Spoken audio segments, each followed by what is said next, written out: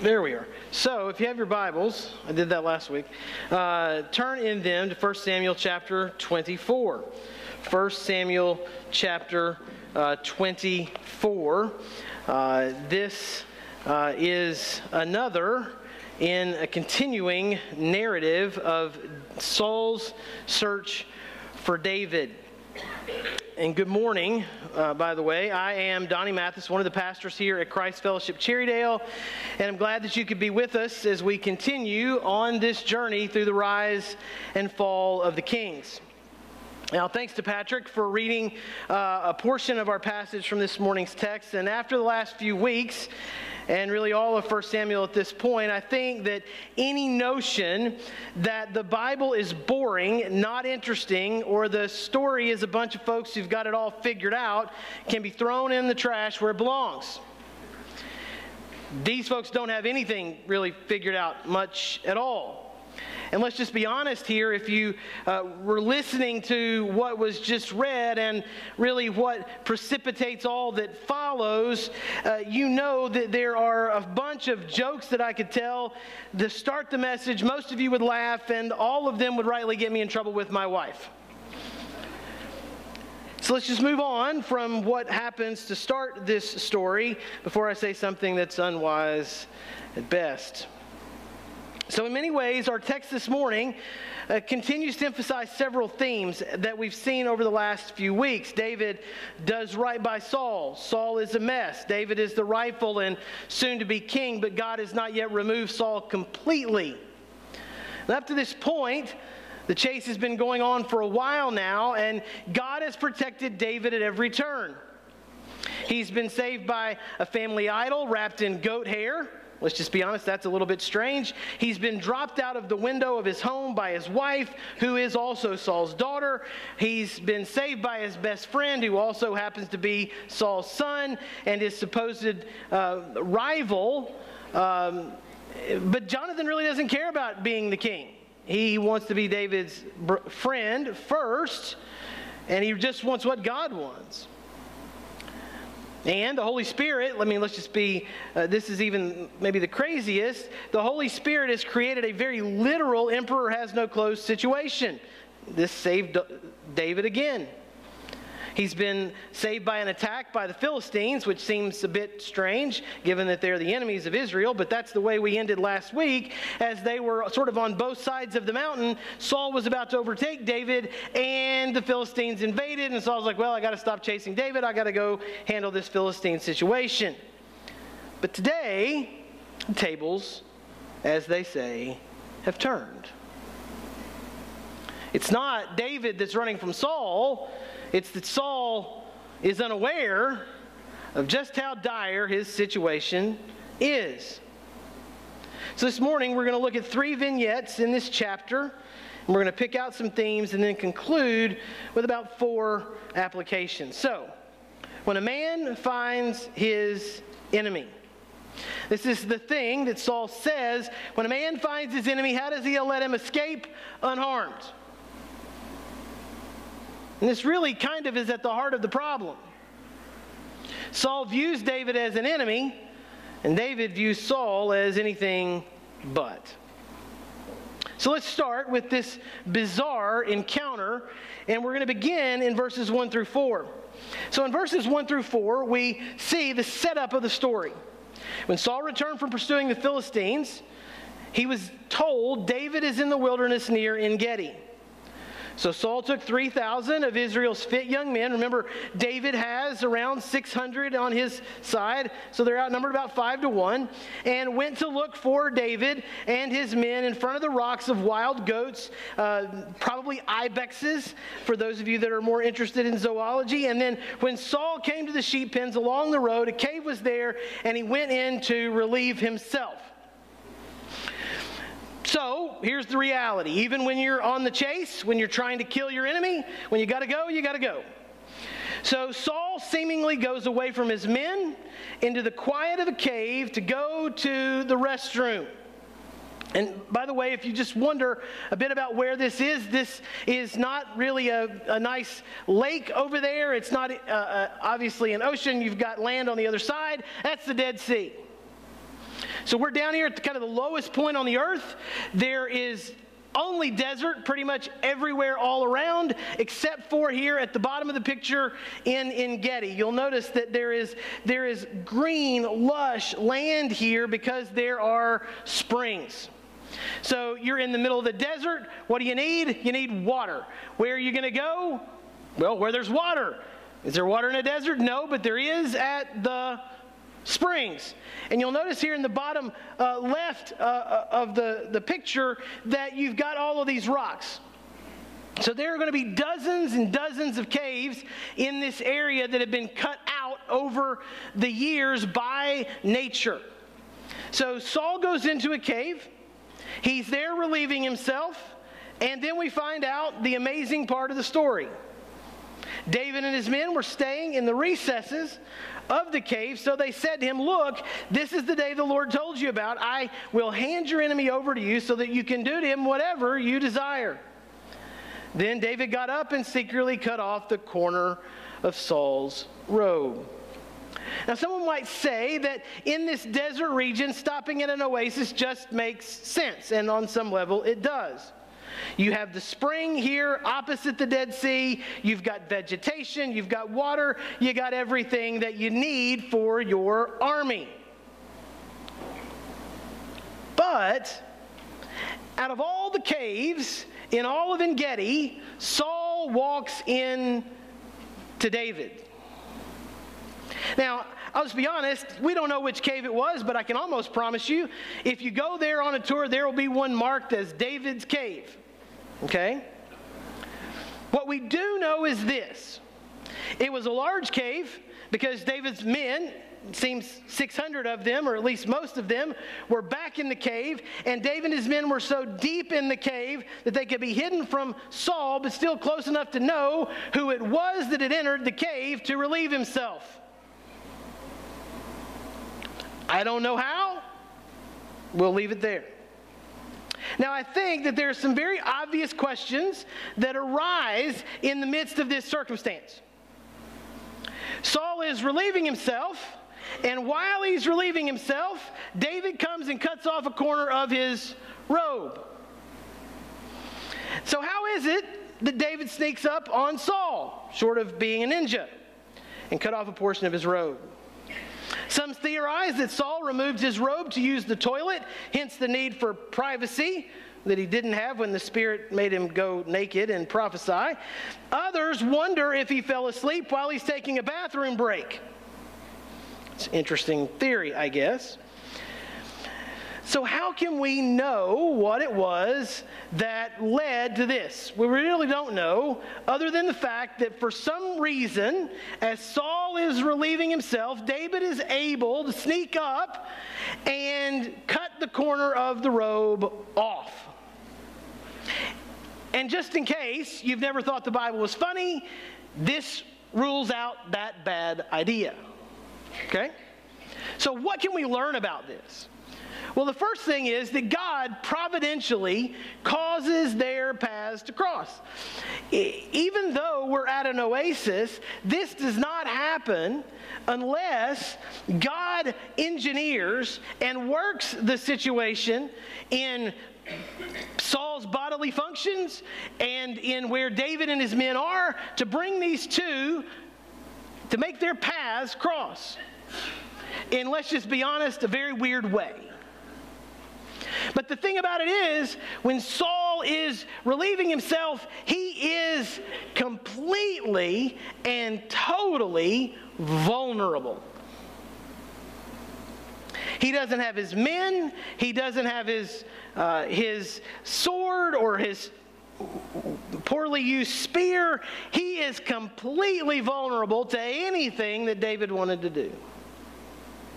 And this was necessary to make a point to Saul. So the second thing we see here is that the malcontents counsel David to kill Saul. They say, this is the Lord's will. This is the Lord handing him over to you to do whatever you desire to Saul. So think about this for a second, and think about the comparison of David and Saul here. Saul was very easily manipulated by his men, but David here is being pushed by his malcontents to act. We've been on the run. We've been making our escape from day to day to day, and we're tired of it. You need to act, man. You are God's anointed king. You need to stop running and start fighting. This is the fulfillment of God's word to David. They say, look, this is the day the Lord told you about. I will hand your enemy over to you so that you can do whatever you desire. You see, in their minds, God has opened a door. And you better take advantage of it, because who knows if we'll ever have this shot again. But here's the problem. If we go back and look at the text of 1 Samuel, there is no prophecy like this that's ever been written down. You might assume maybe this was implied in Samuel's prophecy about David when David is anointed, but there are no words in 1 Samuel that say, David, you can do to Saul what you desire to get what God has given you. It's not there. And as my son said this week, the problem with malcontents is that they're malcontents. The malcontents just want this over. They want what they want.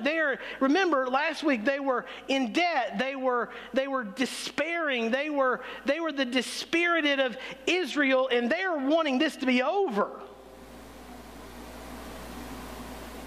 So David performs a symbolic act. He acts, but not in the way they want. Remember what happened with Samuel back in chapter 15. You see, robes matter to kings. So back in chapter 15, notice what we have here, particularly in verses 27 through 29. When Samuel turned to go. So remember, Samuel is the prophet, and Samuel has said to Saul, you're over. You haven't killed all the Amalekites. You've listened to your soldiers. You've kept the best sheep. You say it's in service to God, but God would rather you obey than sacrifice. God wants your service. God wants your obedience, not your worship, if it's not in the way that he prescribes it. So Saul, quite symbolically, because his kingdom has been lost, Saul grabbed the corner of his robe, and it tore. So Saul is grasping at Samuel's robe. He rips Samuel's robe, and notice what Samuel says. The Lord has torn the kingship of Israel away from you today and has given it to your neighbor who is better than you. So we've got this continued comparison of Saul and David. Furthermore, the eternal one of Israel does not lie or change his mind, for he is not a man who changes his mind. Notice, God's not like you, Saul. You're told to do something, you say you're going to do it, but then you change your mind and try to finagle it and shape it into obedience when it's really disobedience. And don't forget again how Jonathan in chapter 18 laid his robe down before David in an act of submission, acknowledging that David is king. But here's the interesting thing. The fourth thing that comes out of this encounter is that David experiences immediate regret. I don't know necessarily that David has done anything that we could obviously see as wrong. But notice his response in verses 5 through 7. Notice what is said, and this is going to sort of prepare the way for what comes later. David's conscience bothered him because he had cut off the corner of Saul's robe. He said to his men, and notice this is vow language, this is covenant language, this is an oath that he is taking, that he's appealing to the highest authority. The Lord is my witness. I would never do such a thing to my Lord. Notice what he still says here about Saul. My Lord. And we're going to see this over and over and over again in this passage. The Lord's, Yahweh's anointed. I will never lift my hand against him, since he is, again, the Lord's anointed. With these words, David persuaded his men. Notice, what did his men want to do? They wanted to kill Saul. He persuaded his men, and he did not let them rise up against Saul. Now, remember, this is one man against all this group of malcontents. That's a leader. That's a king. But we need to ask ourselves a question. Why does David have this immediate regret? Well, I think it would be in our best interest to consider that for just a moment. You see, David, remember, is the anointed king of Israel. And what will he not do? He's not going to attack the Lord's anointed. Compare that with Saul. That's all he wants to do. You see, even though David is, and we need to emphasize this, is the anointed king of Israel, he recognizes something. God alone is the giver and the taker of life. And particularly as it relates to kings, God alone has the authority to fulfill Samuel's prophecy. It's not for David to remove Saul. It's for God to do it in God's time. You say, well, how would David know that? Well, here's the second thing we need to remember. David's anointing as the king of Israel is defined primarily by his receiving of the Spirit.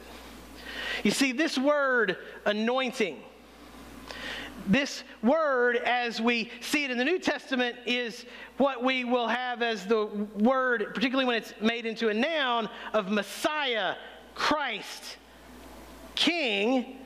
That word is anointed one. He is anointed as the king of Israel, and that anointing as the king of Israel says he has, unlike the rest of the folks in the Old Testament, aside from the prophets, he has the Spirit of God. And the Spirit of God is actively convicting and bringing repentance to those in whom he dwells. You see, throughout the Scriptures, the Holy Spirit convicts of sin. David is indwelt by the Holy Spirit as this anointed king of Israel. And listen to what Jesus says in John 16, 8 through 11. In talking about the coming of the Spirit, he says, when he comes, he will convict the world about sin, righteousness, and judgment. About sin, because they do not believe in me. About righteousness, because I'm going to the Father and you will no longer see me. And about judgment, because the ruler of this world has been judged. You see, the Spirit throughout the Scriptures is the one who convicts of sin and calls people to repentance. And here, the Spirit convicts David of the sin that he had committed. And let's just be honest, if you're comparing it with Saul, it seems like he's done a really good job. David does not justify what he did, unlike Saul. But David has recognized something through the work of the Spirit in his life. He must not usurp the king's reign and start a civil war.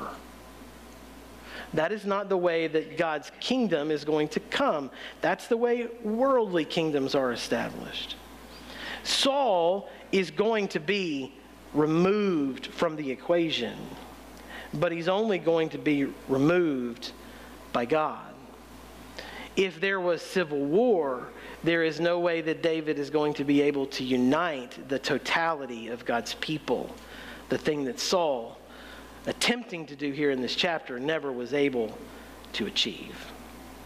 So the second part of our passage is a bold speech.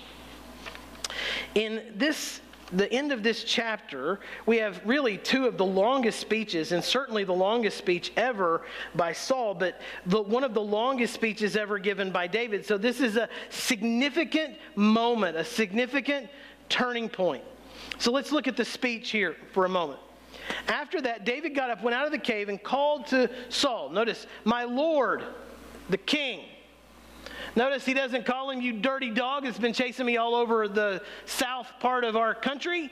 He doesn't call him the one who doesn't belong on the throne. He says, my Lord, the king. When Saul looked behind him, David knelt low. Notice his obeisance, his bowing, his prostration before the king, low with his face to the ground, and paid homage. This is not someone who's trying to overthrow. This is someone who's trying to submit even when it isn't well received. David said to Saul, why do you listen to the words of people who say, look, David intends to do you harm? You see, this could have happened. Saul could have left. He could have looked at his robe and said, man, I wonder what I did to tear my robe. David would have been completely protected in the cave, but David goes out to make his presence known, and he humbles himself immediately before and submits to Saul. Notice how he goes on. You can see with your own eyes that the Lord handed you over to me today in the cave. Notice, the Lord handed you over. Now remember, last week Saul thought when David was in the town with the gates that God was handing David over to him. But in reality what's happened is that God has handed Saul over to David. Someone advised me to kill you, but I took pity. Notice, he's been submitting himself before Saul, but he wants Saul to understand the nature of the situation. I took pity on you. I won't lift my hand against my Lord, since he is the Lord's anointed. Again, my Lord, Lord's anointed. Look, my Father. It's not just that there's this relationship between them as the once king and now the future king, but there's also this father-son relationship. So we've got this reality. I am saying to you, I could have killed you. But on the other hand, if you don't believe it, if you don't believe that I was in the same cave, oh, by the way, I've got the corner of your robe. Here's the evidence. I'm holding the corner of your robe in my hand. David provides clear, unequivocal evidence that he's not trying to start a civil war. He's not trying to usurp Saul's throne. This is not some revolt on par with Lenin or Mao or any other. He says, I was there. You didn't know it. I cut your robe. You were none the wiser. You could be a dead man if not for my character. He goes on, recognize that I've committed no crime or rebellion. I haven't sinned against you, even though you are hunting me down to take my life. Like, I'm a cornered, wounded animal, and I should lash out at you, but no, I'm not going to take your life, even though you're trying to kill me. And then notice what he says.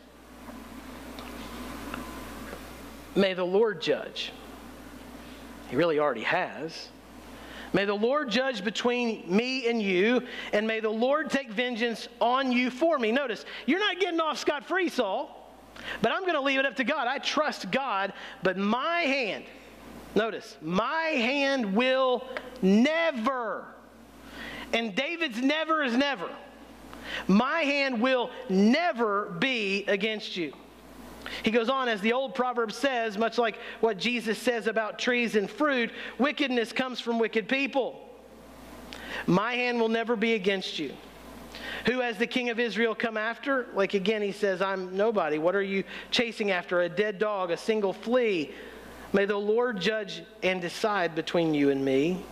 May he take notice and plead my case and deliver me from you, which he is doing. So let's look at a couple of themes here. Saul is still David's king. Even though Saul thinks David's trying to overthrow him, destroy him, kill him, and destroy all of his family, Saul is still David's king. And David vows never to raise his hand against Saul, his king. So David then ultimately calls upon God to judge between them. And to be honest, from back as far as we get in chapter 15, God's already done that. He says, that God has chosen, Samuel says, a neighbor who is better than you. Now, we can admit that that's a pretty low bar on some level, but still, David's character is shining through, a man after God's own heart. Well, the last vignette comes in 24:16 to 21 with a broken king. So in verse 16, in the latter part of it, Saul replies, "Is that your voice, David, my son?" Then Saul wept aloud and said to David, "You are more righteous than I, for you have done what is good to me, though I have done what is evil to you. You yourself have told me today what good you did for me. When the Lord handed me over to you, you didn't kill me." So in a way that echoes the blindness of Eli, Saul calls out for David. "Is that you, David? Is that you?" And notice how his tone has changed. There's shame in his voice. Saul previously thought that the Lord was handing David over to him so that he could end David. But now he recognizes that God handed David over to Saul so that he would not kill him. God is protecting David, and his protection is gone from Saul. And then we get that line, the thing around which everything turns. When a man finds his enemy, does he let him go unharmed? It's a rhetorical question, but let's just be honest. The answer is no. When you think in worldly terms, the answer is always no. When you find your enemy, you make them pay. And then he says, "May the Lord repay you with good for what you've done for me today." Now, let's just be honest, that "may the Lord repay you" is a bit of a loaded statement. You know, in fact, a few years ago, I was at a Christian bookstore here in town in the gift card, in the card section, in the thank you card section, and on the front of it, it said, "May the Lord repay you for what you've done." That could really go either way, right? Like, it could be the most passive-aggressive thank you card you've ever seen, or it could actually be helpful. This is where context in the Bible, as always, matters. It's not "may the Lord repay you for the evil you've done," which is kind of what David has said, but Saul says, "May the Lord repay you with the good that you've done for me today." And then notice what he says. "Now, finally at last, I know for certain you will be king." You remember last week how Jonathan said, "My dad knows." He won't admit it, but he knows that you're the king. And then notice he goes on to say, "The kingdom of Israel will be established in your hand." You see, the reality is that Israel is a fractured group of 12 tribes at this point. Now, it is an interesting thing that Saul has tried to bring men from all the tribes as he's on the chase after David, but what we'll find is that this is actually going to serve David as he unites the kingdoms into one group, into one nation. These 12 divided tribes are going to be united under the reign of the rightful king. And so the kingdom of Israel will be established in your hand. And then he goes on to ask David to swear the thing that he's already sworn. And Saul's likely heard from Jonathan. We don't have it in the scriptures, but how could he not have heard? David's not going to kill all of us. So he begs David, "Swear to me by the Lord that you will not cut off my descendants or wipe out my name from my father's family." It's not David's intention at all. He's already made a vow, and he's going to stick to it, just like he said he would not raise his hand against Saul. So let's see a couple of themes from Saul. Finally, Saul recognizes his sin. There's shame. There's sorrow. But as the story continues, I don't know if there's repentance. You see, there's a difference between recognizing sin and actually repenting. Saul still depends on human wisdom. If a man finds his enemy, will he let him go unharmed? As we've already pointed out, Saul says out loud what Jonathan said he already knew. Finally, at last. And he begs David to do the thing that he's already promised. And David actually keeps his word. So how should we apply what we've heard? How can we walk away? How can we take this story with very similar themes to what we've seen over the last few weeks? How can we walk out of here today and apply what we've seen in this very odd, let's just admit it, story? So here's the first thing. Depending on human wisdom from worldly counselors causes us to misunderstand who the real enemy is.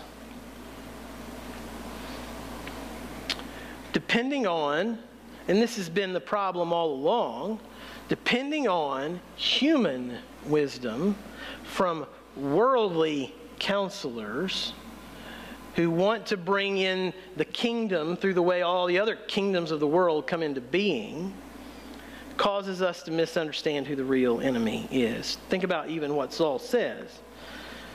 When a man finds his enemy, does he leave him unharmed?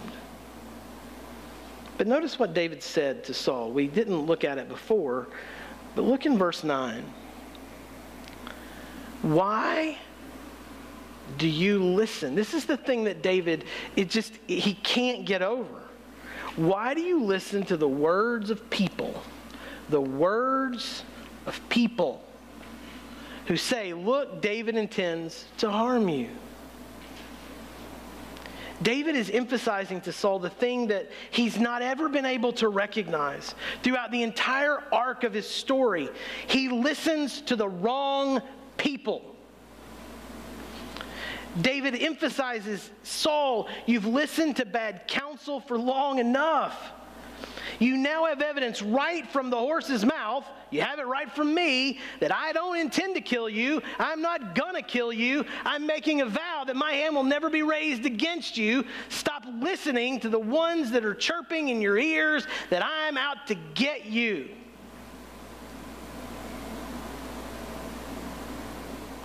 You see, here's the thing. People who disagree with us are not necessarily the enemy. People who hate us because we're taking a biblical stand on a cultural issue of the day, they're not the enemy either. People who agree with us on the principles but disagree with us on the process, they're not the enemy either.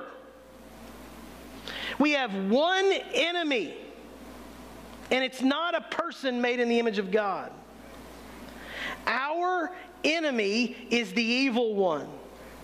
Our enemy is Satan and his compatriots, sin and death. The ruler of this world, as Jesus said in John 14, has been defeated. He's been thrown down. And here's the reality. He wants to drag us down with him. So let's just pause for a moment and stop getting suckered into arguing with worldly means. In the workplace, on social media, or wherever we find ourselves, let's be the people of God. Let's live as the people of God, and let's recognize who the real enemy is. Let's do all that we can to heed what Paul says in Ephesians, to speak the truth, yes, but not to speak the truth in worldly ways, but to speak the truth in love.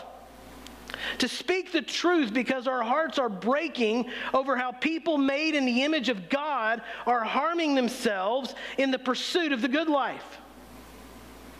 To speak the truth in love because we see that people are harming themselves through their pursuit of wealth and power and greed and sex. And if we don't have the ability to speak the truth in love, we need to ask God to give us that ability, to be able to see folks for who they are, to see the ravaging wreck that Satan is making of their lives, and to come to them from a place of love and not from a place of trying to win.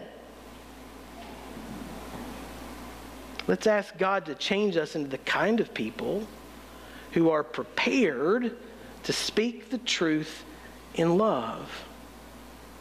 David speaks the truth in love for his king.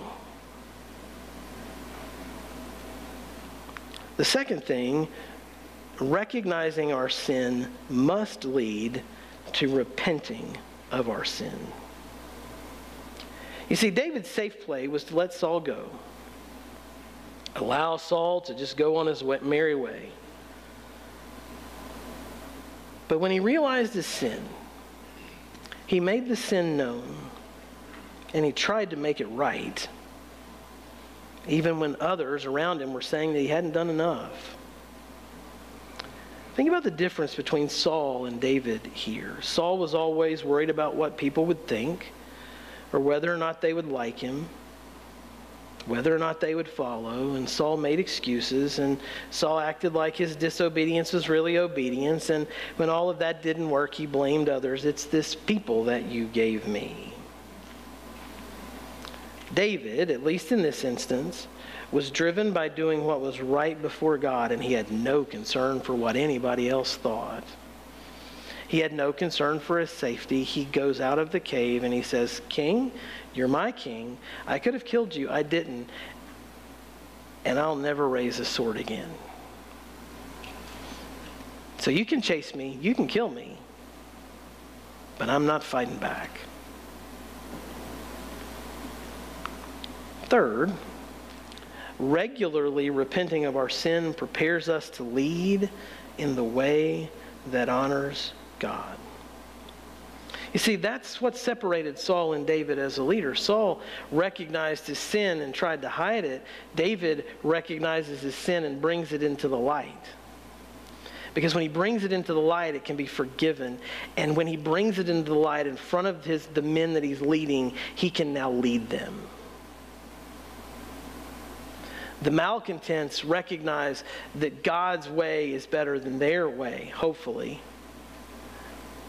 He certainly is able, as we see there in verse 7, to persuade his men to stop in their pursuit of Saul. David, because he was willing to repent, was able to say no to 600 men who wanted to end Saul. That's godly leadership. Notice what he says in verse 10. "You can see with your own eyes that the Lord handed you over to me today in the cave. Someone advised me to kill you. In fact, a lot of someone's. But I took pity on you." Pity. There's sadness here. "I won't lift my hand against my Lord, since he is the Lord's anointed." David repents. David provides clear evidence that he's not trying to start a civil war. He simply offers peace. And the last thing that we see is this very important reality. It's only God who can hand over the anointed king to death. That's God's work. And the thing that we're going to see as we continue through 1st and 2nd Samuel, and as we get into 1st Kings, is that every one of the kings in the line of Israel, in the line of Judah, in the line of the northern kingdom, they're going to rise, they're going to rule, and they're going to die. And their lives are going to be assessed. this king did what was right in the eyes of the Lord, or this king did what was evil in the eyes of the Lord. Their kingdom has a beginning, and it has an end.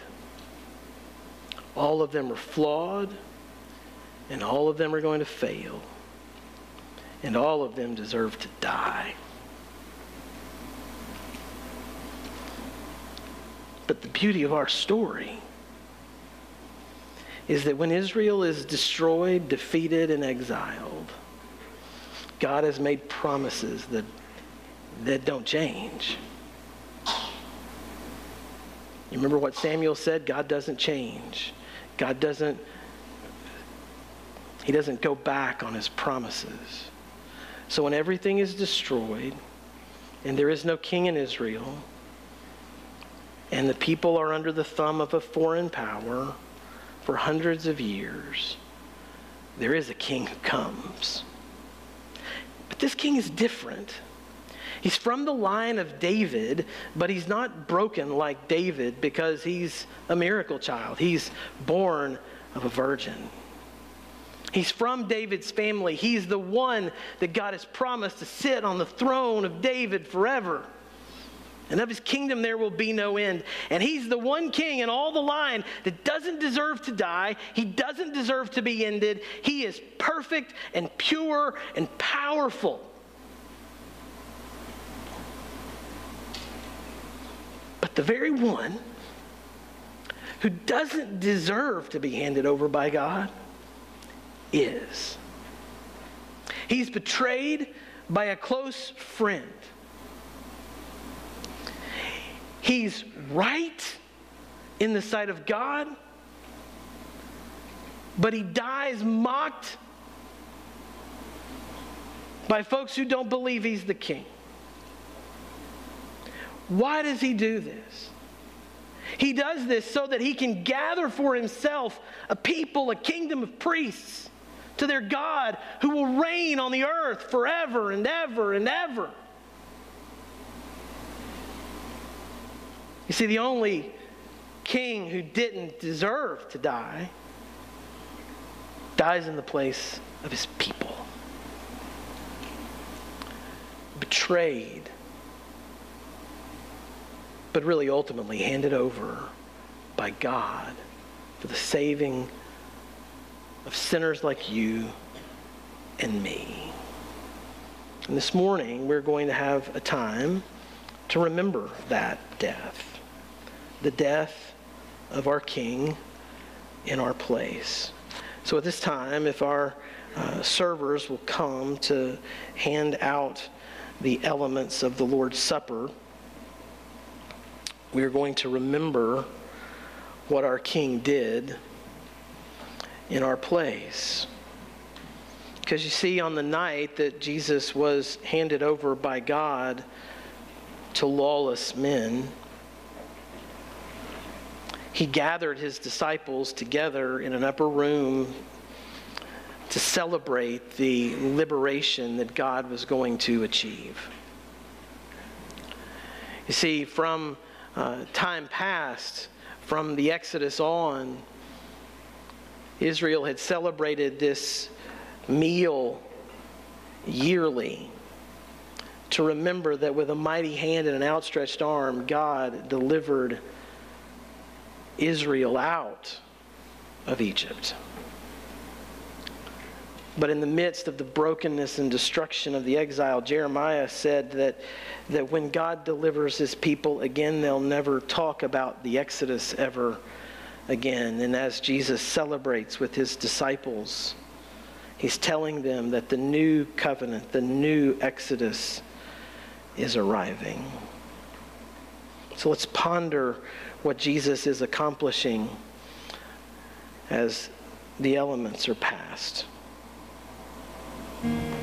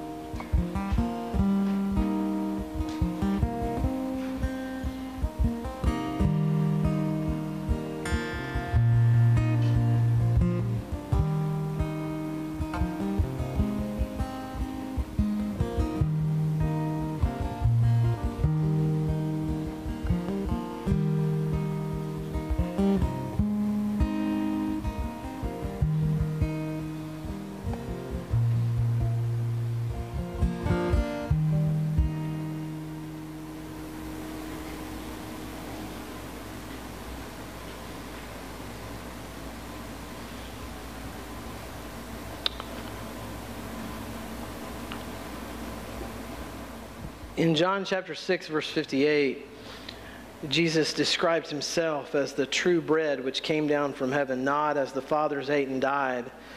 He who eats this bread will live forever. And what he's describing there is that those who take him in, who repent and believe in him, will have eternal life. And it's symbolized at this Last Supper when Jesus says, "This is my body, which is given for you. Do this in remembrance of me."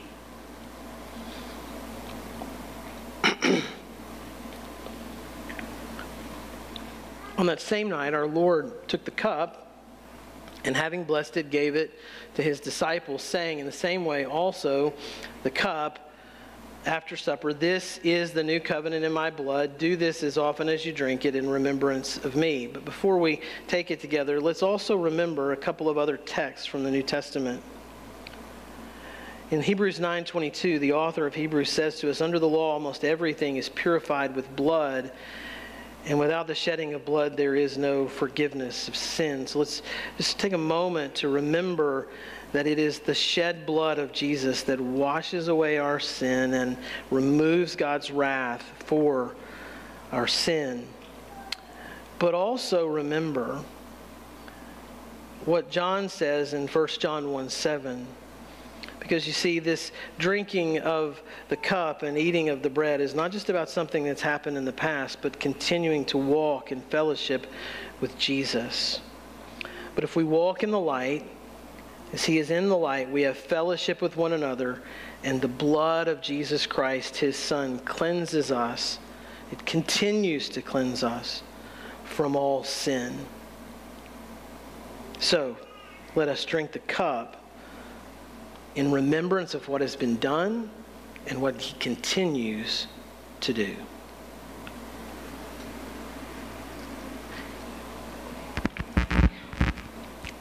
The Bible says, "For as often as you eat this bread and drink the cup, you proclaim the Lord's death until he comes." So we've done that today. And the Bible also tells us that after our Lord and his disciples ate the bread and drank from the cup, they celebrated by singing. So let's sing in worship of our King. If y'all stand and continue to sing with us.